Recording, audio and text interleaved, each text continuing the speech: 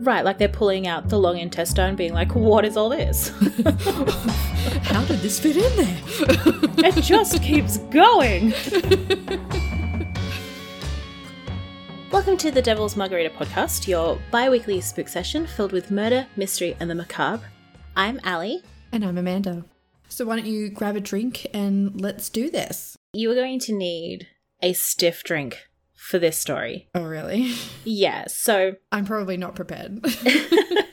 It'll be fine. It's a bit of a doozy. Today I'm going to be talking about H.H. Holmes, the murder castle surrounding him. He was also kind of known as the Beast of Chicago. It's a bit of a long one. Stiff drinks, definitely recommended. So this one's going to be a rough one is what you're saying. There's a lot to unpack here. Right, okay. Well, I actually don't know anything about this. Right. So this is going to be a learning session for me. Well, the funny thing is like I've heard about him in so many different areas. I've seen a couple of YouTube videos about him at this point, and I know that there's tons of podcast episodes about him, and like he's influenced popular culture as well. Okay.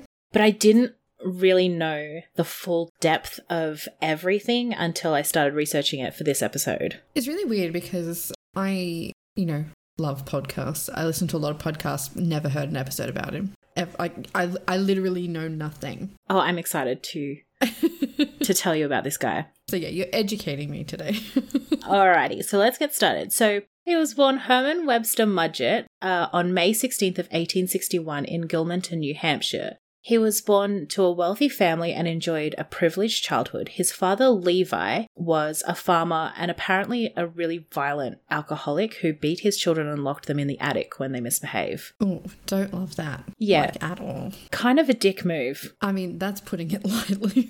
Right. His mother, Theodate. Hang on, wait, repeat that name for me. Theodate. That is an amazing name. I love it. When I first looked at it, I was like, wait, is that a girl's name? But her middle name was Page, so Theodate Page Mudgett. Yeah, we need to bring that name back. I love it. I know, it's a bit sweet, isn't it? Like, it's better than calling your baby Renesmee. You know what I mean? Yeah, absolutely. So, Herman was the third of 5. He had 2 older siblings and 2 younger siblings, so he was smack jam.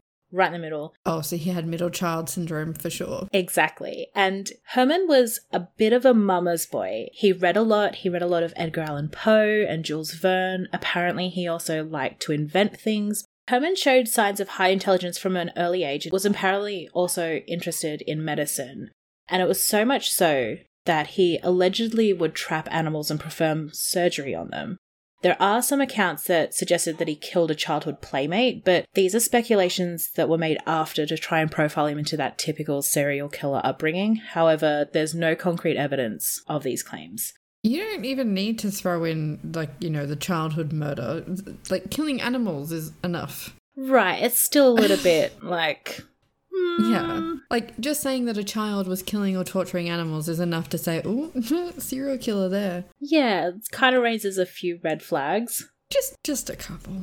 During his early school years, although he had a couple of friends, Herman was bullied quite extensively. The bullies knew that Herman was kind of terrified of the doctor, and he had this overwhelming fear of the local doctor, which, these bullies knew about. So one day on the way to school, they had to walk past the local doctor's office, and the bullies dragged him in, struggling and shrieking, and they ended up locking him into the office, which brought him face to face with a human skeleton.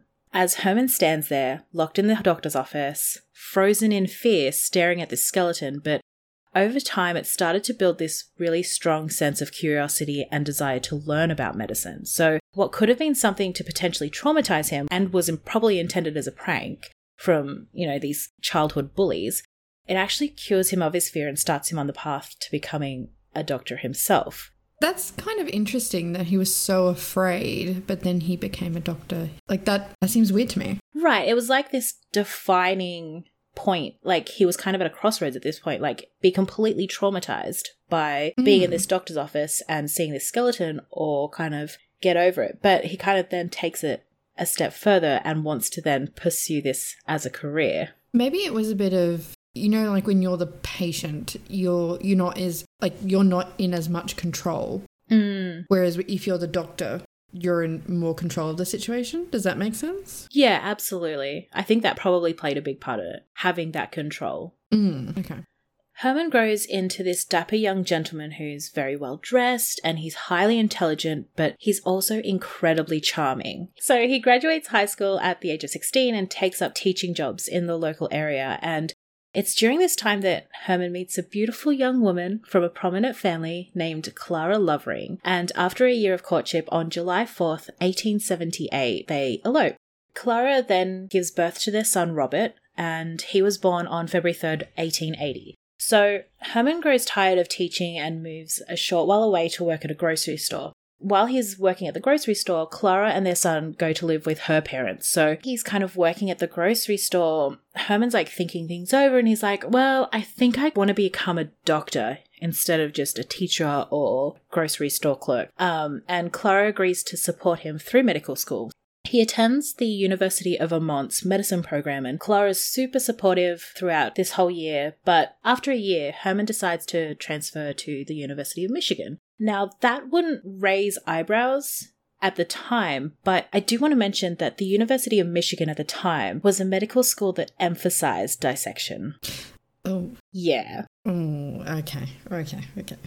Herman attends the University of Michigan Medical School in 1882, and while enrolled at the school, he worked in the anatomy lab under Professor Herdman, who was a chief anatomy instructor. So he's getting really, really good education from this. Okay. But he completed an apprenticeship or internship under now I might say this wrong, a Dr. Nahum White? I don't know. I believe you, either way. Cool. So this doctor is a noted advocate of human dissection. So does this mean, I mean, again, it's kind of hard for me to wrap my head around anything in the 1800s. Were they still performing experiments on humans at this stage? I would believe so. Ugh. Okay. Because the University of Michigan was like heavily into and really emphasized human dissection, I think at this point they were just like, let's cut everything up and let's see what's inside. I mean, yeah, I don't know how much would they have understood how the human body worked at that stage. I mean, considering that we can barely figure it out now. Right. I mean, and some of it's still a mystery. Yeah. I wonder how much they knew at that stage. Right, like they're pulling out the long intestine being like, what is all this? How did this fit in there? It just keeps going. I weirdly kind of love that mental picture. Right. Anyway, I digress. So the summer of junior year, Herman becomes a traveling book salesman for a book publisher, but instead of handing the proceeds over to his boss, he ends up keeping it. As charming as Herman is, he's also kind of a dodgy person. Yeah, but that's how he gets away with it, by being so charming. Exactly. On one hand, you've got this really, really charming and, like he's well dressed. He comes from a wealthy family and he's well spoken and he's highly intelligent. But you scratch the surface a little bit and he's just downright dodgy. Lovely. Just what we want. Right. Love to hear it. Absolutely. So not only would he kind of steal the proceeds from those books and things like that, he would also steal cadavers. And what he would do is he would mutilate their bodies and try to collect insurance money by saying that that person had died in an accident. What the fuck? Yeah. I mean, how does he even get away with that? I don't even know how insurance and claiming insurance today works, but I'm assuming that back then it was probably slightly easier because as this story goes on, it's a very repetitive theme of him claiming insurance. So he's in this for the dollars. Yeah, he likes the money. He likes the money. Okay. Yeah. It's weird to even think that they had life insurance back then.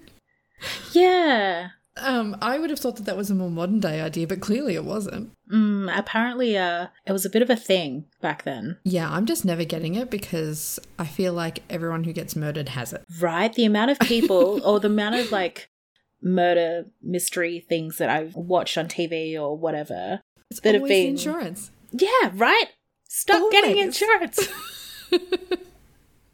That's the common denominator, so I'm just not getting it. Exactly. So Herman graduates in June of 1884 from the University of Michigan's Department of Medicine and Surgery, but it's kind of claimed that at this point, Holmes is treating Clara quite poorly. Now, I don't know if this is 100% true, but it has been claimed that he was quite violent towards her. After he graduates, he kind of sets out to find a place to practice. And while he's traveling, he's still corresponding with Clara. So I don't know how true that first statement was, that he was quite violent and stuff towards her, because like he still is talking to her. Well, I guess it's probably worth mentioning that I would think that relationships had a very different dynamic in that time, considering how women were treated in society. Exactly, yeah. It was a very, very different time. Very hard to tell what she was actually going through. Yeah, plus they had a son together and they were technically married and... Yeah, and I mean, how did single women fare in that time? Like, she wouldn't have had any money. Yeah, exactly. So even if... I would think that even if there was abuse actually happening, she probably would have stayed anyway. But it's also hard to say because maybe things weren't mentioned as much because it was seen as more, dare I say, normal at the time. Obviously not normal now, but back then. Yeah, absolutely. After Herman graduates, he sets out to find a place to practice. And while he's traveling, he's still corresponding with Clara. He visits her and their son a few times, but he's doing very, very little in way of supporting his family. So I'm going to fast forward momentarily just to close this chapter of Herman's life, but he did visit her in 1888 and he told her that he had a business going in Chicago, but he didn't want her or his son to join him in Chicago, which, I don't know, a little bit awkward, but... I mean, I don't think I'd appreciate that as the wife. Right. Here I am with your son raising him. And you're just like, I don't want you to come with me to Chicago, so you stay here and I'll go over there. Yeah, that's bullshit. Okay, thanks, I guess. So Clara takes him to the train station and she doesn't hear from him again for apparently 6 years. Wow, okay. So, like, had they broken up? Or was it just a long-distance marriage? Well, the most that I could find on it was that she doesn't hear from him again for 6 years. I didn't look into this as much, but apparently later on down the track, he writes to her brother and he's just like, hey, I was in this horrible accident and I hit my head and I lost all my memory and I've been spending the last how many years trying to rebuild my life, but all my memories are starting to come back. Yeah, because I was just about to say, how did he know to write to her brother if he lost his memory? What? Yeah. That's weird. But that was like way further down the track where he's kind of a bit on the run from authorities, so... Oh, so this is probably just like creating an excuse. Exactly, yeah. So after he kind of makes contact with her then, apparently what happened was he went to visit her and they were going to start their life together and he kind of spun this massive story about being hit over the head and losing his memory and having to rebuild himself. Yeah, sure. I already don't believe this guy.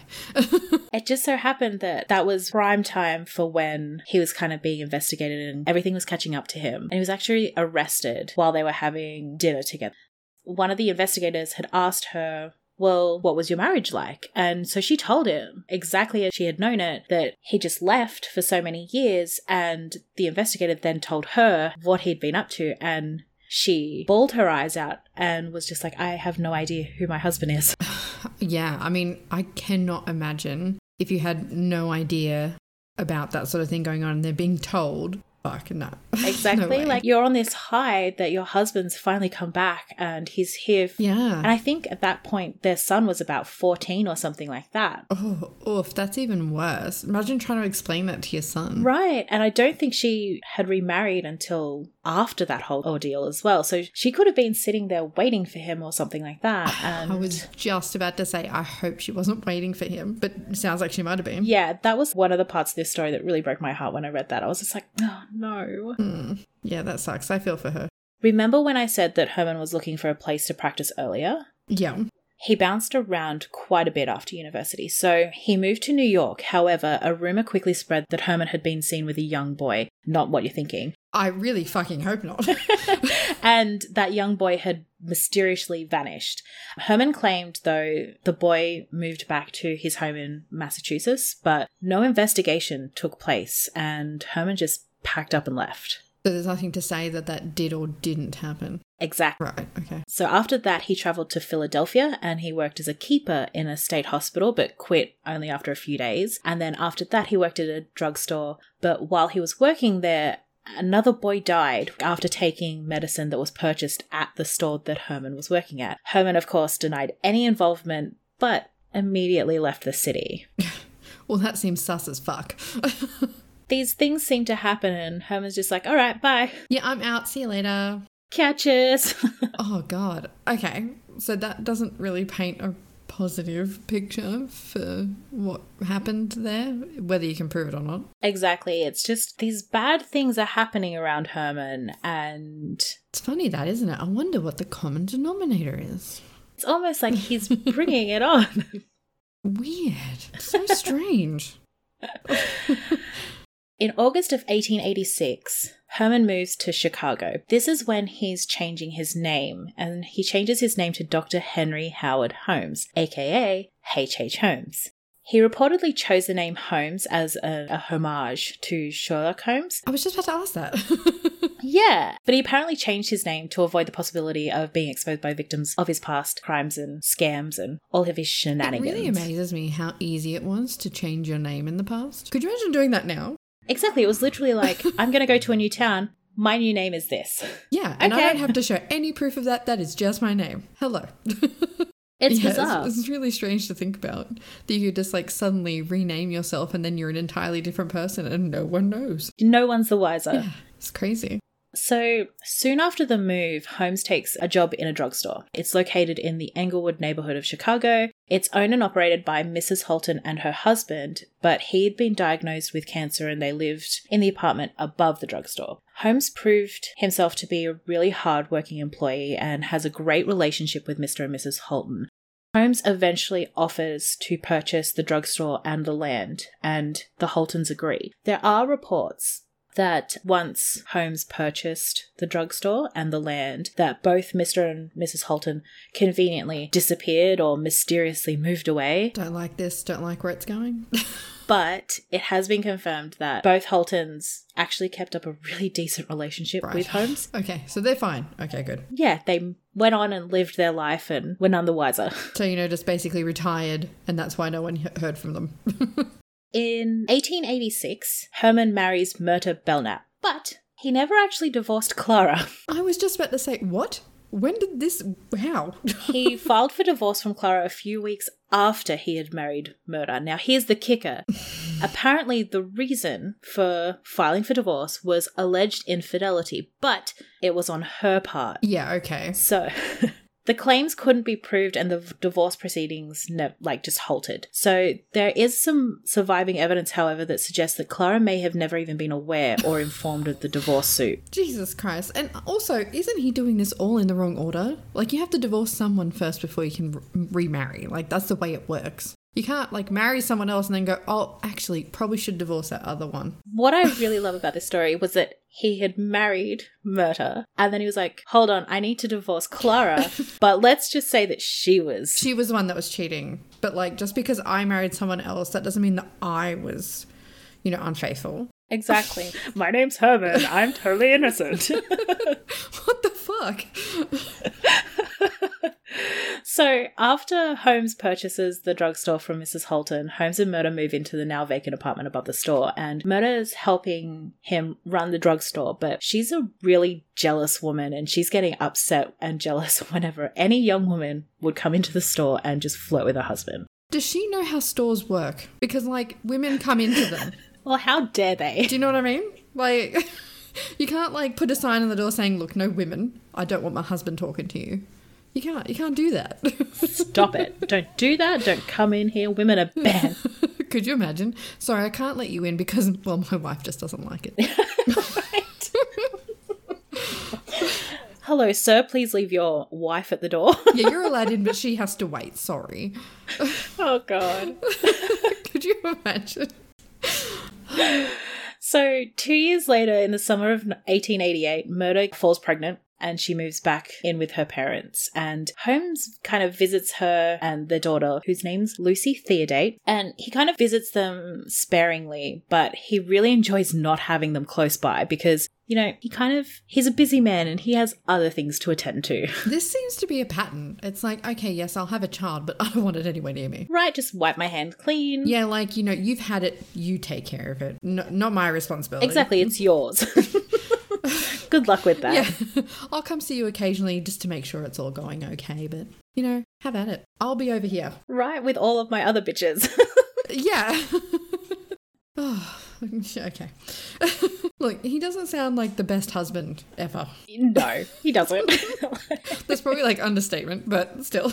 So in 1887, Holmes purchased an empty lot across the street from the drugstore that he bought from Mrs. Holton, and he decided to build a 2-story building of his own design, and it's referred to as the castle since it spans over a huge block, and I think it measured to around 162 feet long and 50 feet wide, so it's massive. Yeah. It was to include a drugstore on the first floor, along with other various shops including a barber, jewelry store, candy shop, restaurant, all that jazz, and then a hotel on the second floor.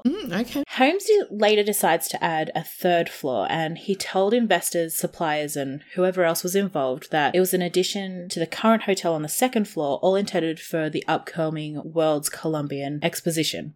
It's a mouthful. Yeah, that took me a second to register all that. It should be mentioned that the hotel never really was a functioning hotel at all. It was hardly set up as a hotel, but it was for the most part a maze of confusing rooms and hallways where he would lure people in under the guise of a hotel or apartments, murder them, and then make some money off of their bodies. Okay, all right. I mean, that's certainly a business. Probably not a legal one, but it's a business. Yeah. Because like when you were telling me about all the stuff that was meant to be in there, and I'm like, oh well, like is that like one of the first shopping centers or something? Right. Yeah. Or like or entertainment complexes. Like that sounds pretty. I would think advanced for the time. But he was really just setting up so he could murder people. Okay. Yeah. It was all just kind of a ruse. What an asshole. Right. Not a great guy. So the basement was reportedly larger than the building itself, and it extended underneath the sidewalks. Yeah, I don't like that. It was set up with a kiln. He says it's used for blowing glass, which, is a fine story, but the kiln itself was not the right size for blowing glass. However, perfect size for burning bodies. Oh, okay. So I guess it's one of those things that you just say assuming that people won't actually know the difference. Exactly. Like, yeah. If I looked at a kiln, I wouldn't know. Yeah, same. I'd be like, ooh, fire pretty, and that's about all of the thoughts I would have. Exactly. So multiple builders were used for the construction of the murder castle, so only Holmes really knew the design of the building himself. What he basically would do was hire a builder, have them construct a single or a couple of rooms, and then fire them, saying that they either voided the contract or they had done something wrong. Then he'd have another builder come in and complete another room or a couple of rooms, and he'd just rinse and repeat that cycle until the murder castle was finally completed in 1891. Okay, but it's taken so long to complete, obviously because it's a massive building. Wouldn't people have realised, oh, we're only going to get a few weeks' work out of this and then he's going to fire us because that's what he's done to everyone else? How do, people not start talking about that? I do wonder if he had gotten builders from out of town and, brought them in so that they were kind of none the wiser at that point. Yes, they didn't kind of know what was coming. Yeah, so I'm going to show you a picture of the outside of the murder castle. You can kind of see that it's really unsuspecting. Oh, it's so big. Right, so it's huge. Yeah, that's not what I was picturing in my mind at all. Right, so on the bottom you can kind of see that there's all these different shops, and I think that was a really, really smart design choice from Holmes, because you look at it and you think, okay, well, it's all these shops on the bottom and no one really needs to go above that unless they're apparently staying at the hotel. So it kind of throws the scent off a little bit. Yeah, it definitely does. It's not what I pictured. I'm still struggling on that point. Sorry. It's just, really unsuspecting. You would it's not a menacing looking building at all. I think it's because they had called it the castle for so long while it was being built, and in the early days of its it just being constructed, it was always referred to as castle. But then once everything kind of came out, it's just been known as the murder castle. But when you kind of think of murder castle, you think of this really horrible, deep, dungeony, gross looking thing. Yeah, I think of something that Dracula would have lived in. Exactly. Do you know what I mean? I expect this gothic looking castle that's really dark and all that kind of stuff. But this is just a building. It's a 3-story building. It's not really. There's no really defining features even. Exactly. It's literally hidden in plain sight. In a way that's very smart. Right. Of him to do it that way. Yeah. So once the building had completed construction, he started advertising rooms for rent, and he would specifically target out-of-town visitors and women. Men, for the most part, were turned away from the hotel. Can you do that? Like, I mean, I'm assuming there were no, like, discrimination laws back then, but still, can you do that? Right, it's kind of like the tables have flipped, and rather than Murder being like, no women, he's like, Yeah. no men.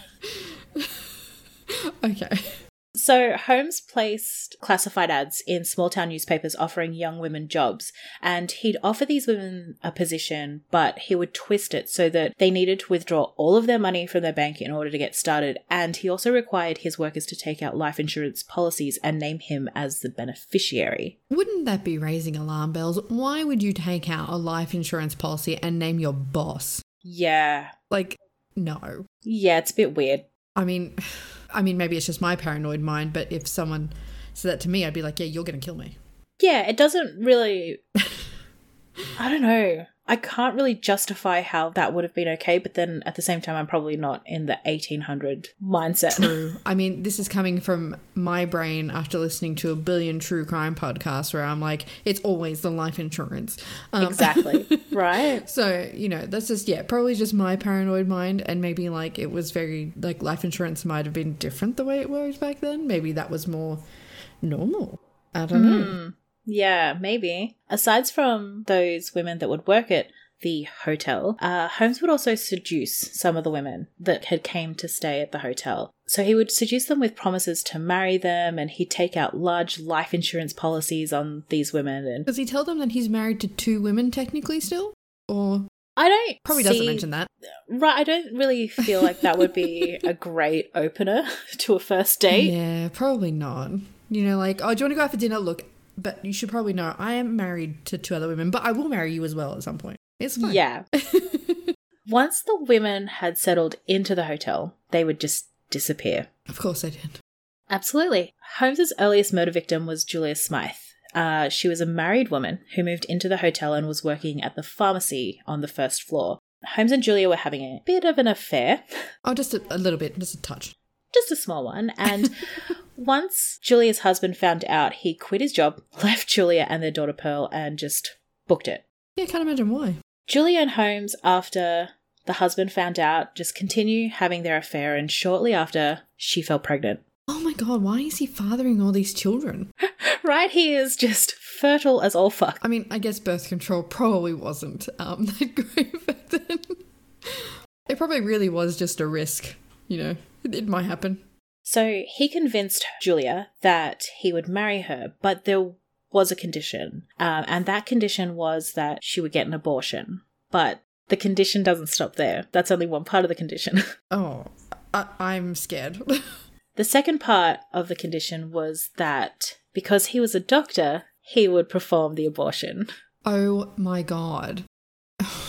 Yeah. Why would you agree to this? Right. I just think that he would be like this really, really charming, well-spoken man that's like this doctor, and he's this entrepreneur, and Yeah. he's seducing these women, and he's like, you know what, I'm a doctor, but like maybe spinning it that at the moment they just can't have kids at this point in time, so don't worry, but I'm a doctor, I'll take care of you. Yeah, And I can totally see that. Even after I said, why would you agree to that? I'm like, no, of course they would have.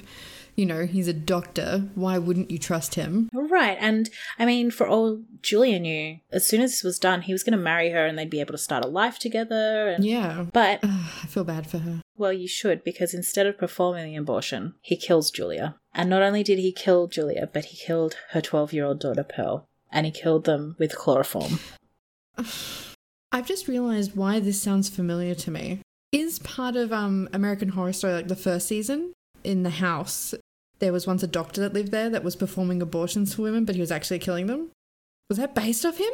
I believe so. Because, yeah, I was just like, this is sounding super familiar to me. Why is it sounding familiar? Yeah. I think there's definitely some influence in a couple of the seasons. Yeah, okay. Because, yeah, as soon as you said chloroform, I'm like, hang on, wait.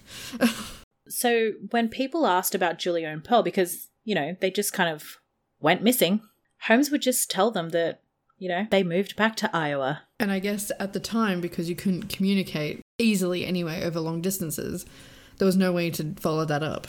Exactly. It's not like anyone could just DM her and be like, hey, by the way, did you move back to a... Exactly. Can't just like slide into a DMs on Instagram and say, hey, have you moved? Why didn't you tell anyone? Couldn't do that. You might send a letter and who knows if you'll get a response. And I mean, if you didn't have her address in Iowa, Exactly. where would you send it? So in May of 1892, a young woman, Emmeline Segrand, had begun working in the building, but she had disappeared by December of the same year. You move quick on that one. Yeah. Holmes jumps on that and he curbs curiosity by faking wedding announcements for Emmeline and a fictional man and sends them to her family. So they don't really ask questions. They're just like, okay, well, she's just eloped with some random guy. It strikes me about how easy it was to get away with just forging stuff at that time. Because imagine trying to do that now. Exactly. Like, that would not fly. Like, it just wouldn't work. Yeah. But back then, you could just be like, yep, I'm just going to make up this thing, and they're totally going to believe it, because how else are they going to prove that it's not true? Or why would they even think that it's not true?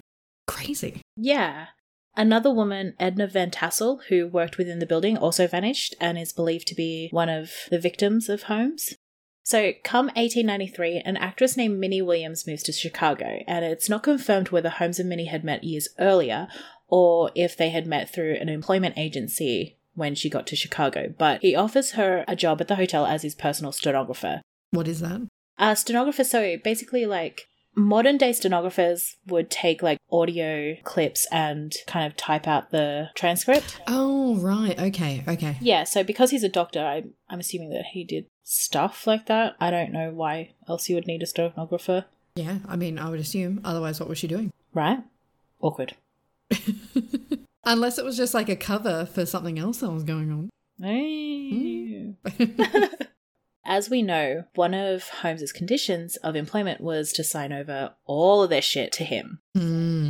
He basically persuades her to transfer the deed to her property in Texas to a man named Alexander Bond.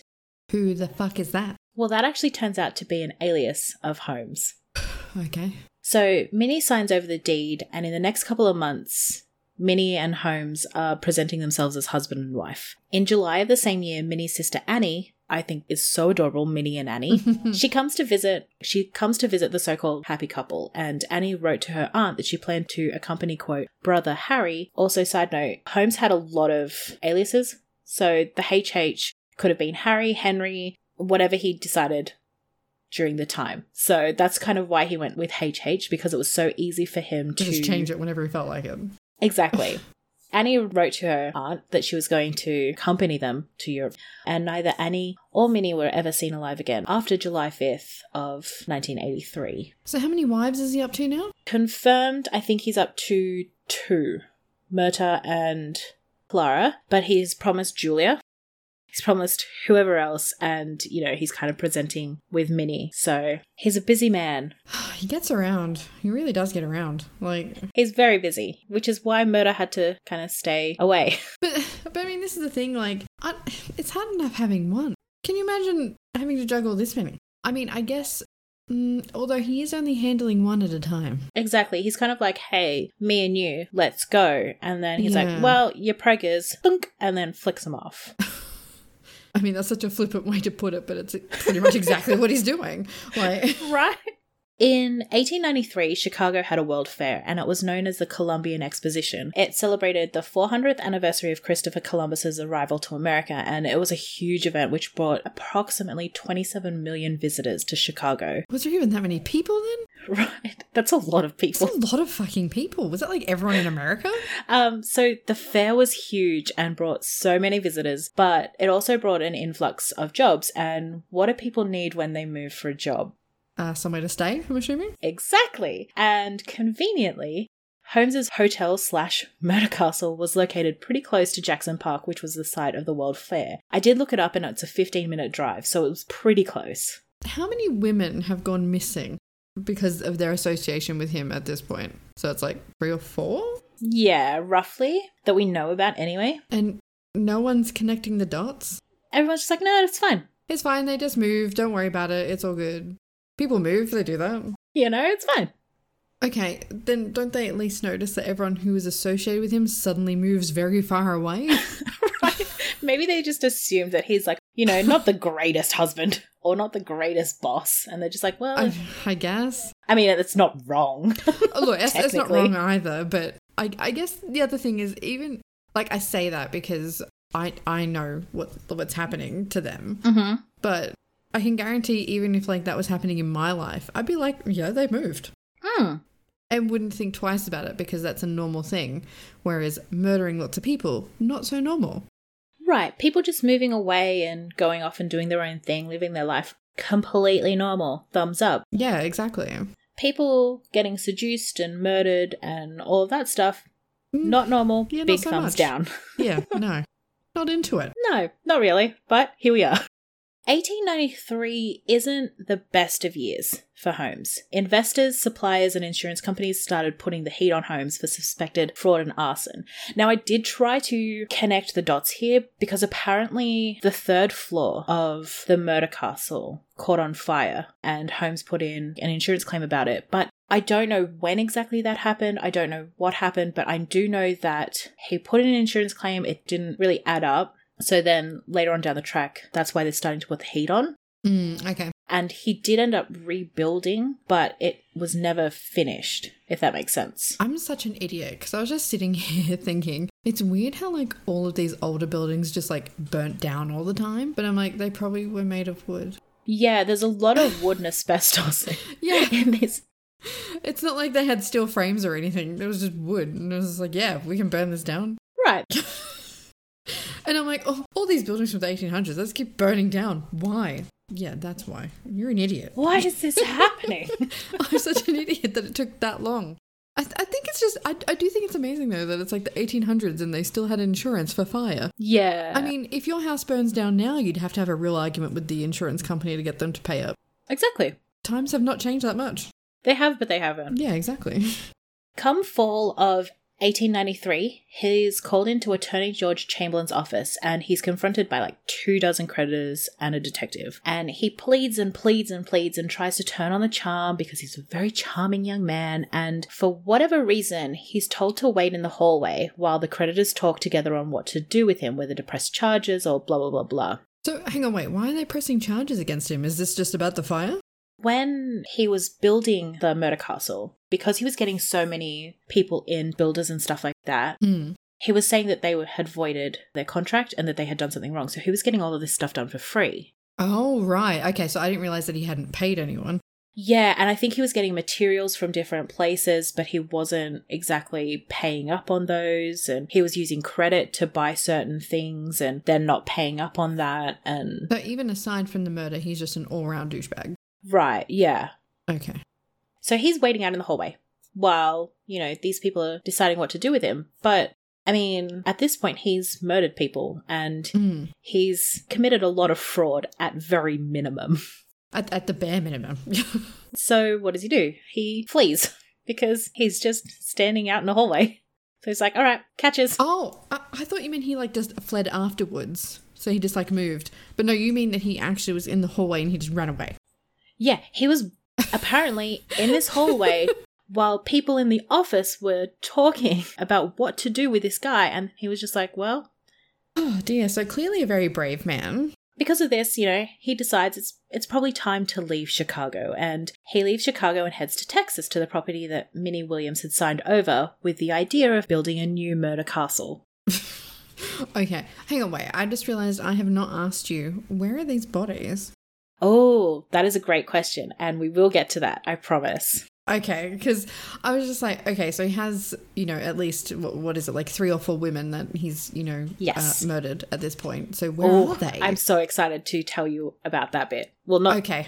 Not because it's exciting, but it's a lot. Okay, so he's now in Texas. Yep, he's now in Texas, and he's thinking of opening a new murder castle. He's building a new murder castle, so of course he needs a new wife. Of course. I shouldn't laugh, but it's just ridiculous. So he starts over with a new bride, Georgiana Yoke, and he marries her on January 17th, 1894, but he's still married to Clara Murder. He's not bothered to divorce anyone. He's just adding new ones to the harem, I guess. Why a divorce when I could just add more? Start fresh. Yeah. So I have to ask, because I don't know what he looks like or anything. Was he like a looker? Was he hot? Because how is he getting all these women? Allow me to show you what he looks Okay, like. I need to know. I mean, he's not my type, but I'm also not in the 1800s. Okay, that's fair. I mean, that is an impressive moustache. It is. It's it's there. I'm looking at him and he's not the worst looking person I've ever seen in my life. No. I can probably see how he was attractive to these women. Right. Like, he's not a bad looking fellow. No, not at all. Dressed quite well. He's intelligent. He's been through university. He's a doctor. Yeah. He doesn't appeal to me so much, but I can look at him and say, he's not an unattractive man. Yeah.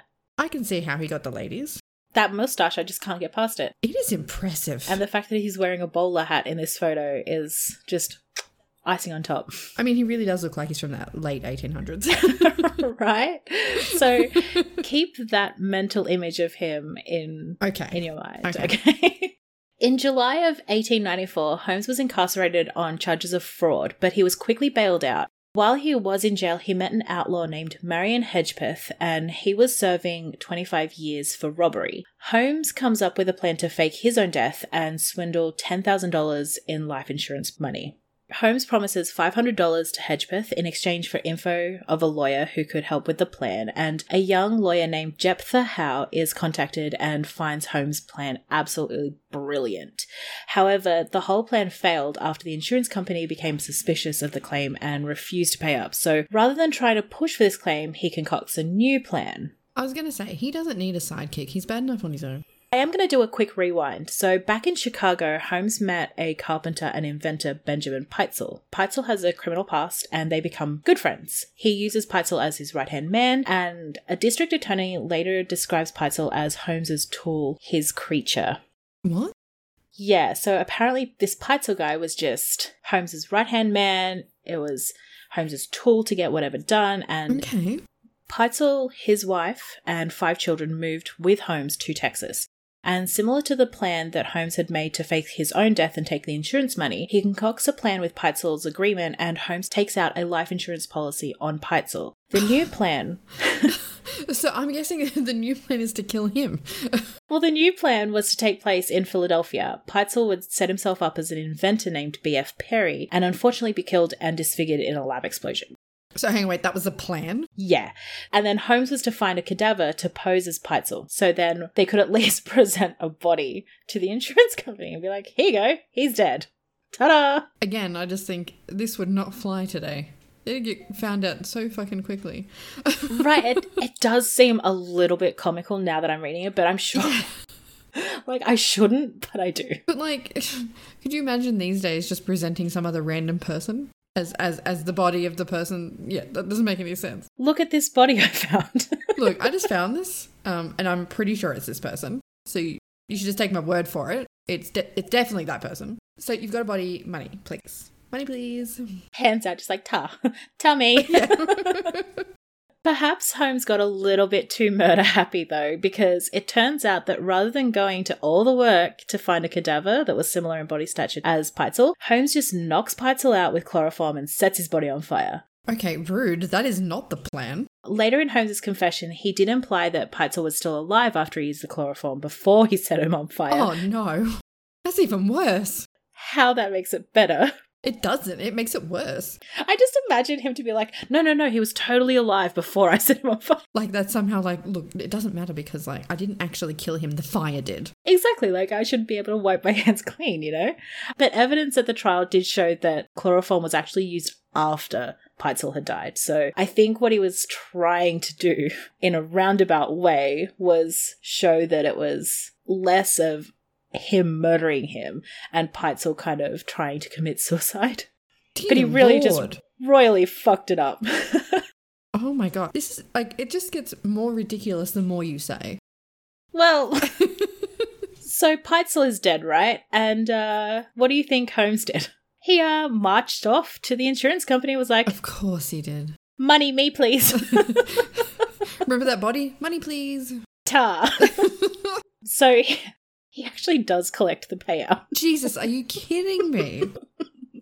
I told you were going to need a stiff drink. Jesus. According to Holmes, though, Pitezel has to go into hiding, and he tells Pitezel's wife and children this. Remember, they all moved together. Oh, yeah, that's right. Holmes is being incredibly charming and manipulative. He convinces Mrs. Peitzel to allow 3 of the 5 children to be in Holmes's custody.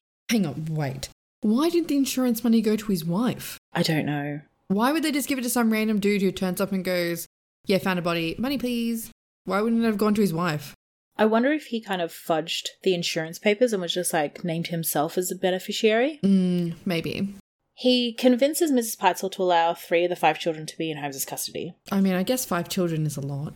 It is, especially for now single mother, but she doesn't know that. According to Holmes, he's just had to go into hiding. Holmes and the 3 kids, Alice, Nellie, and Howard, travel through the northern United States and into Canada, and he's telling the kids that they're going to visit their father. That's what he's telling these kids, and that's why they're like, okay, well, yeah, we'll go with you. At the same time, though, he's taking Mrs. Peitzel on a parallel route, but he's lying to her and using different aliases to corroborate his story, and especially when it comes to the whereabouts of her husband. He claimed to her that her husband was actually hiding in London. It almost becomes like this cat and mouse situation because Holmes was lying to poor Mrs. Peitzel about the true location of her children, and apparently in Detroit, just before they entered Canada, they were only separated by a couple of blocks. He's lying to the children, saying that they're on a trip to meet up with their father, and lying to Mrs. Peitzel about the whereabouts of her husband and the 3 of her children, but that's not all.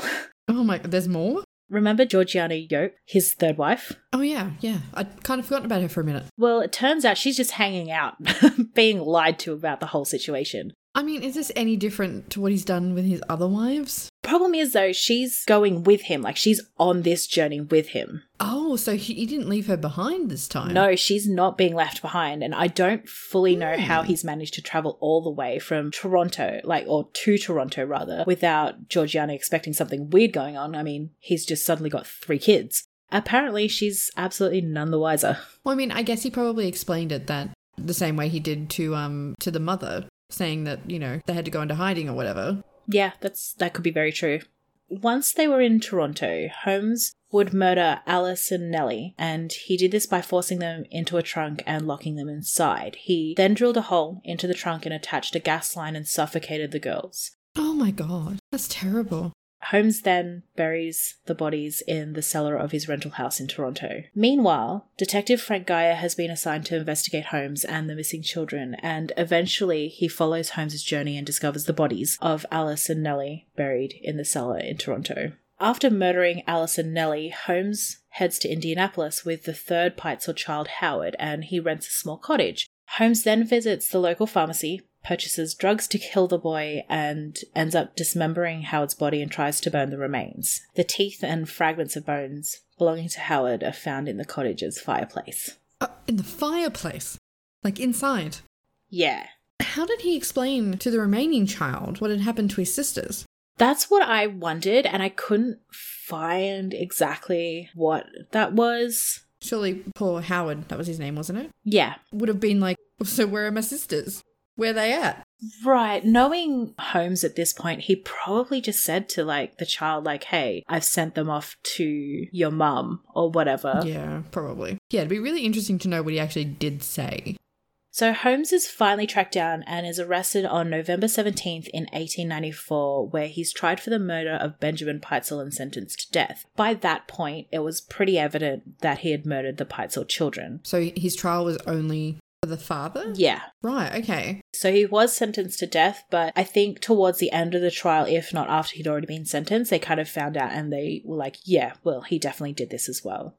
While Holmes was in prison, he authored an autobiography titled Holmes' Own Story, which had the quote, "I could not help the fact that I was a murderer, no more than a poet can help the inspiration to sing." Ew, I hate him. Also, during his incarceration awaiting his hanging, Holmes confesses to 27 murders and 6 attempted murders. 27? Yeah, however, some of the people that he had claimed to have murdered were still alive.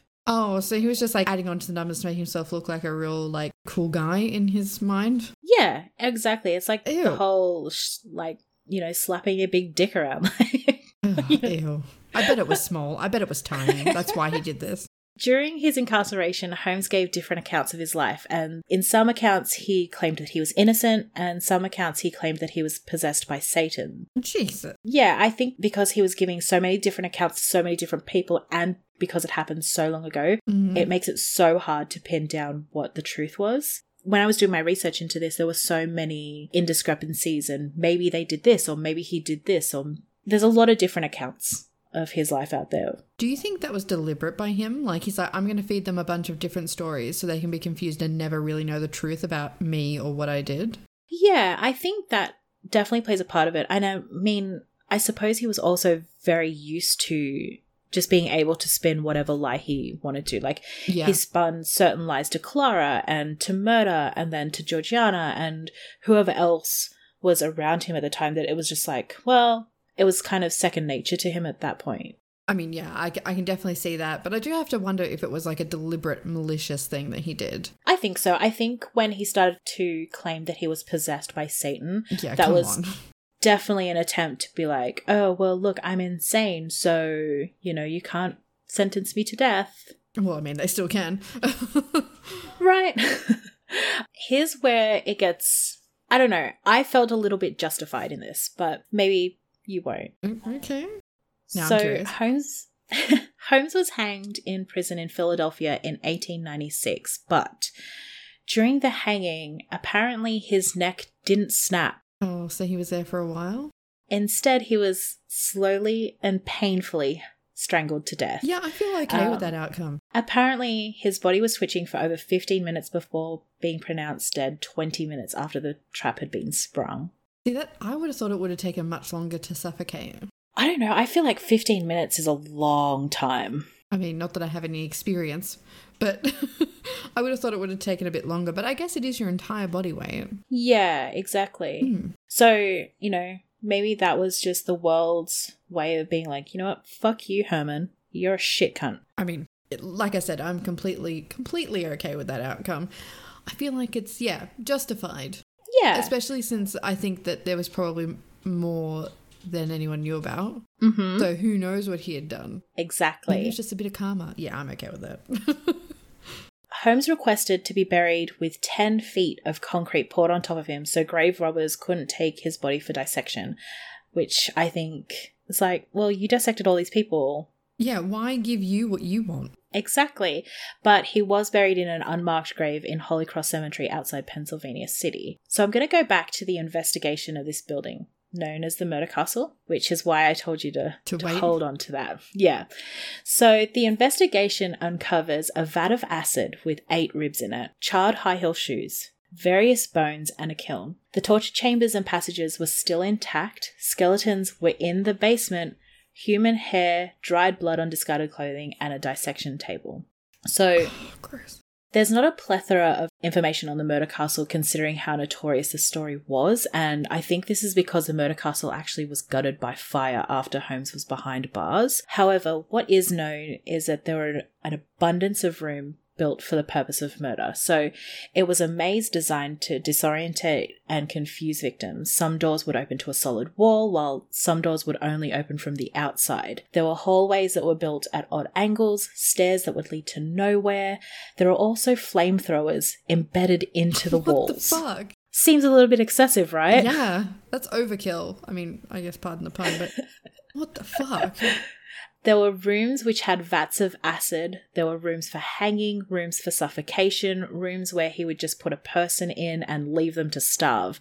And, you know, one with a stretching rack randomly. God. The rooms had false walls, hidden passages, and walls with hinges which Holmes used to view the murders and go in and out as he pleased. There were places where rooms should have been, but had been walled shut. There were tiny rooms so small that you couldn't even, lay down in those rooms. There was a vault which was hooked up to a gas line. It had steel walls and was soundproof and airtight, so it was essentially a gas chamber. The whole building was rigged with traps and switches that gave Holmes the ability to turn on or off the electricity in certain parts of the building, turn up heat in certain areas, and even remotely turn on the gas to the gas chambers. And the building was outfitted with small traps that would notify Holmes if someone was entering certain parts of the building. The building had trapdoors and chutes that would allow Holmes to drop the bodies into the basement. So once the bodies were in the basement, Holmes would use a variety of methods to dispose of them. Some he burnt to ash, some buried in pits of quicklime, while others were just dissected and their organs and skeletons were sold to medical schools and institutions. That's how he got rid of the bodies. Okay, so there were no real bodies to to find, essentially. Exactly. So because even though he had admitted to 27 murders, but, we'd mentioned that some of the people he claimed to have killed were still alive. And because the murder castle was gutted by fire and there was just so much, so many rooms inside the murder castle, there's no real way to tell how many people were murdered within the murder castle or by Holmes's hand. Considering how well planned out it was and how much was designed for the purpose of either torturing or murdering people, I'd be inclined to believe it's more than 27. Right. You don't build an entire floor of a building just to kill one or two people. Do you know what I mean? Exactly. What I am going to show you though is it's kind of like a newspaper clipping, okay, which has a bit of the layout from a blueprint.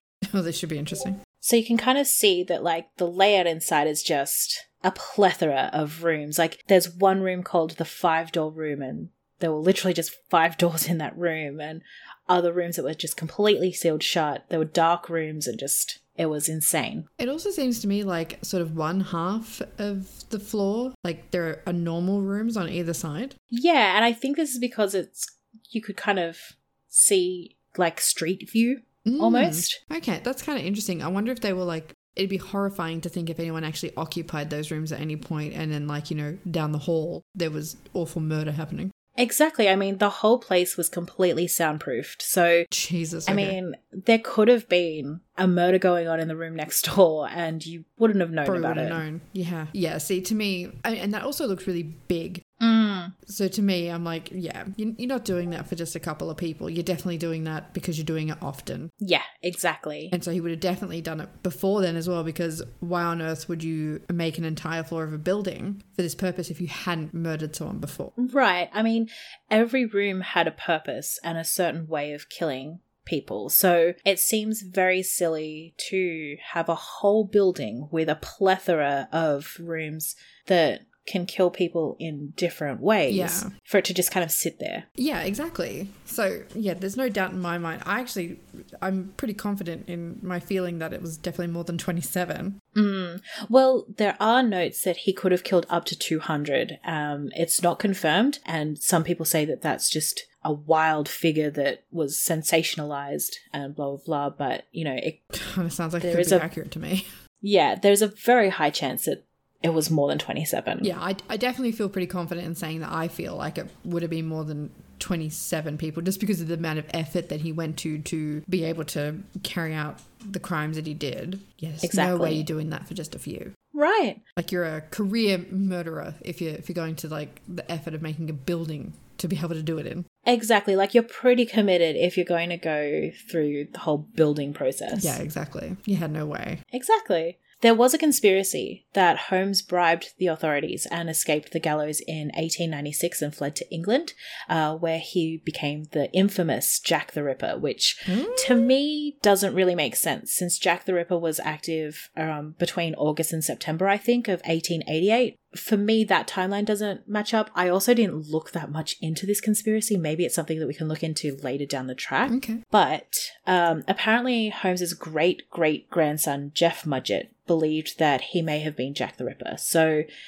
he petitioned to have his remains exhumed for DNA testing. Apparently there's a whole series on the History Channel called American Ripper, which dove into the whole conspiracy and tries to find evidence and blah, blah, blah. But also, I just want to add a side note of Jeff Mudgett. He apparently firmly believed that Holmes was Jack the Ripper. And when I was doing a little bit of research into that part, just to confirm, apparently, and I don't know how he got to this, but somehow through years of marriage, Jeff believes that he's also related to Meghan Markle.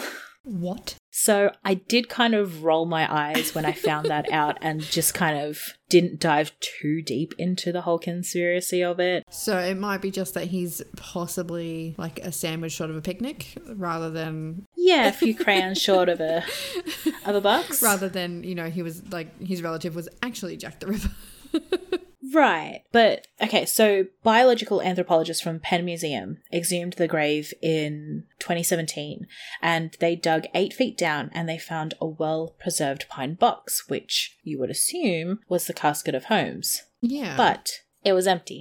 It only contained a few scrap pieces of scrap wood. What the fuck? So they did dig a little further and found a wooden lid, and on top of the wood was etched H. Holmes and Herman W. Mudgett, and that was the real coffin. It was a concrete container. So the team chipped away at the concrete and finally found Holmes' decomposed body, and this is why I wanted you to remember the visual of H. Holmes. Okay. So they found his decomposed body. He was wearing a waistcoat, leather boots, and a bowler hat. Seemed to really love that bowler hat. Right? According to one of the team members, Samantha Cox, he apparently still had his mustache. Oh. There's some kind of like poetic thing in there. Right. On his chest was a metal cross engraved with H. Holmes died May 7th, 1896.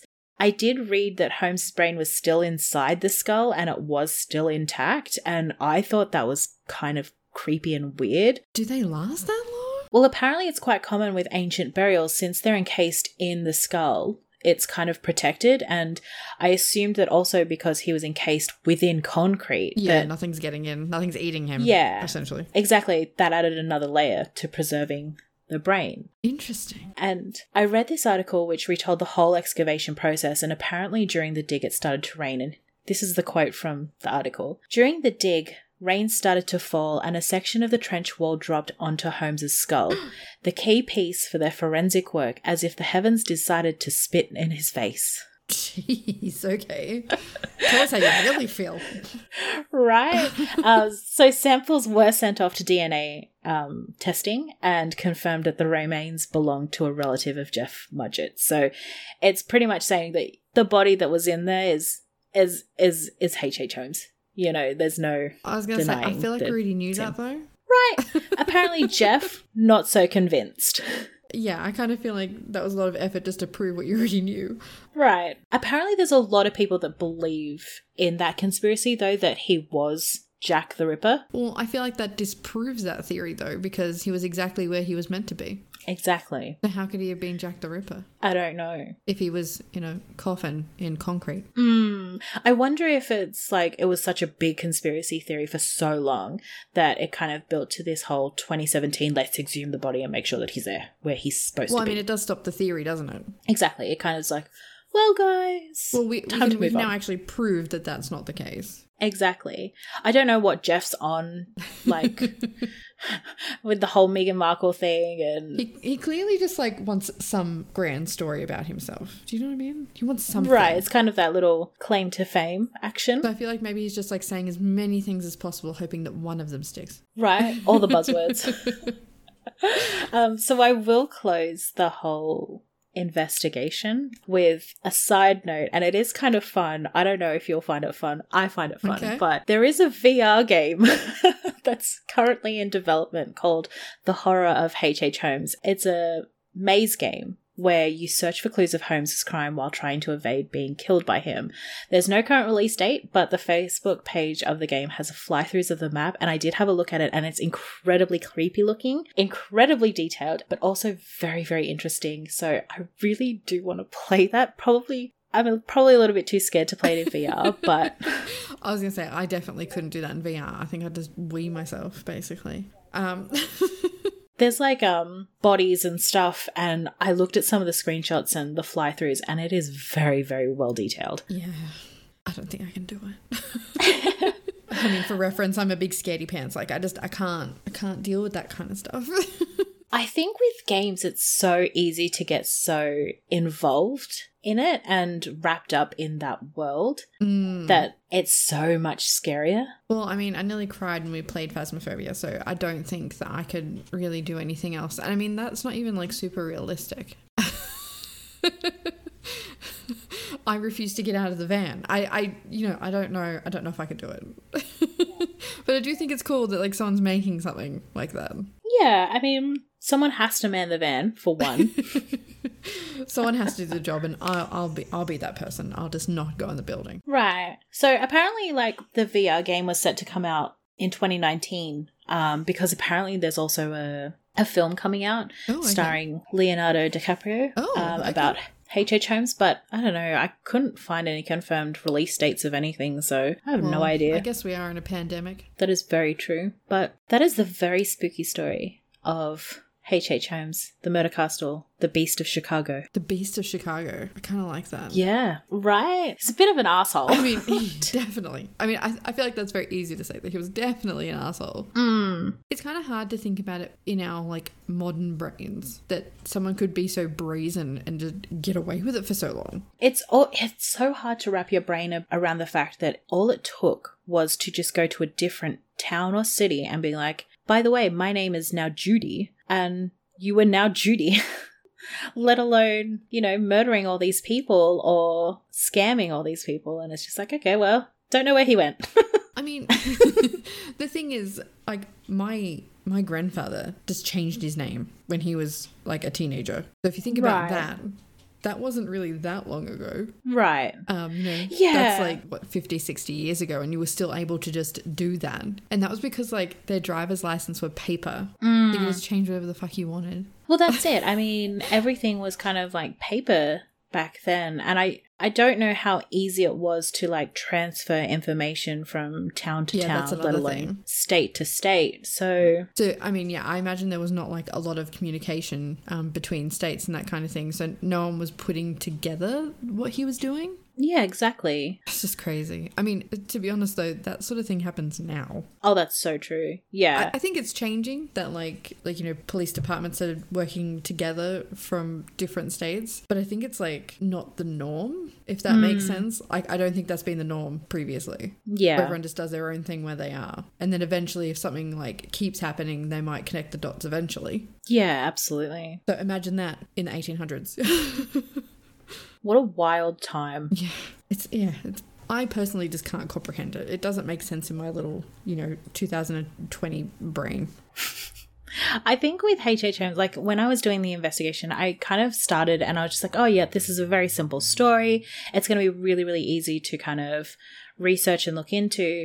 And then I started diving a little bit deeper and I was just like, wait, how did he do this? And how did he lie and keep track of it and do this and this and this? And no one was like, you're a bit sus. I mean, that's the other thing. It seems like he never had any issues with keeping his lies straight. So he must have been, like, a smart man. Right, exactly. Which, honestly, the worst kind of murderer is a smart one, I think. Oh, absolutely. Yeah, the fact that he was highly intelligent, yeah, it really, really went to show. I just think it was kind of comical how much he wanted insurance scams to work throughout his whole life. He was just like, I'm just going to scam all these insurance companies.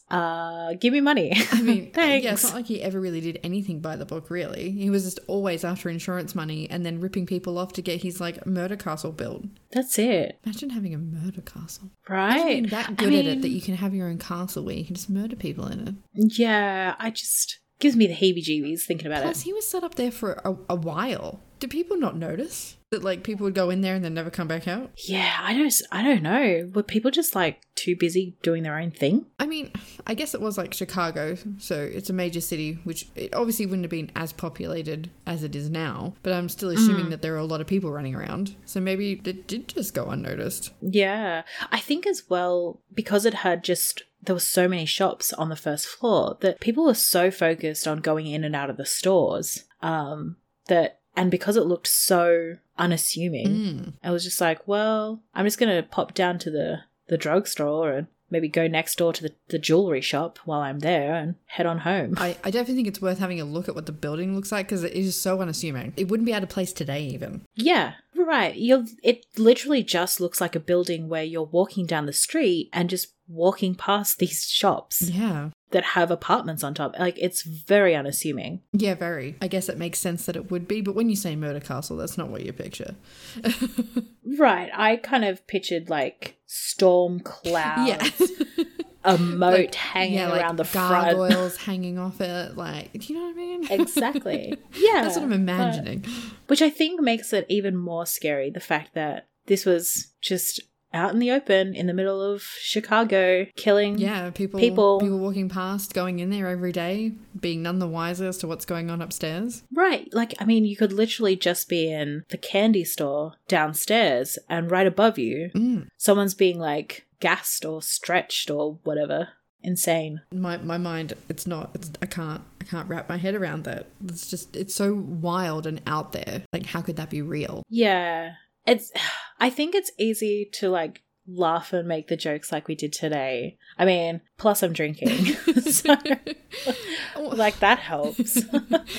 But like, yeah, it was so long ago, but it was so kind of also outlandish that it makes it comical and weird and funny. Well, I mean, yeah, like I don't want people to think that I'm laughing out of like disrespect or anything. It's just more that it sounds so like such a crazy story that like it sounds like it's fiction. Like it's ridiculous. Right. It sounds like a story that you would hear it like you would see in a movie. Yeah. Like not something that happened in real life. Exactly. So, I mean, that's why I was laughing a lot because I'm just like, how is this even happening? How is this real? Right. Yeah. I think it's part and parcel to try and laugh at these things. Otherwise, like, it's just so traumatically sad and scary at the same time. Yeah, and I also do think it's like pretty normal to laugh when you're uncomfortable. Exactly. And that's what we're here for. Yeah, exactly. We're here to try and make this less uncomfortable.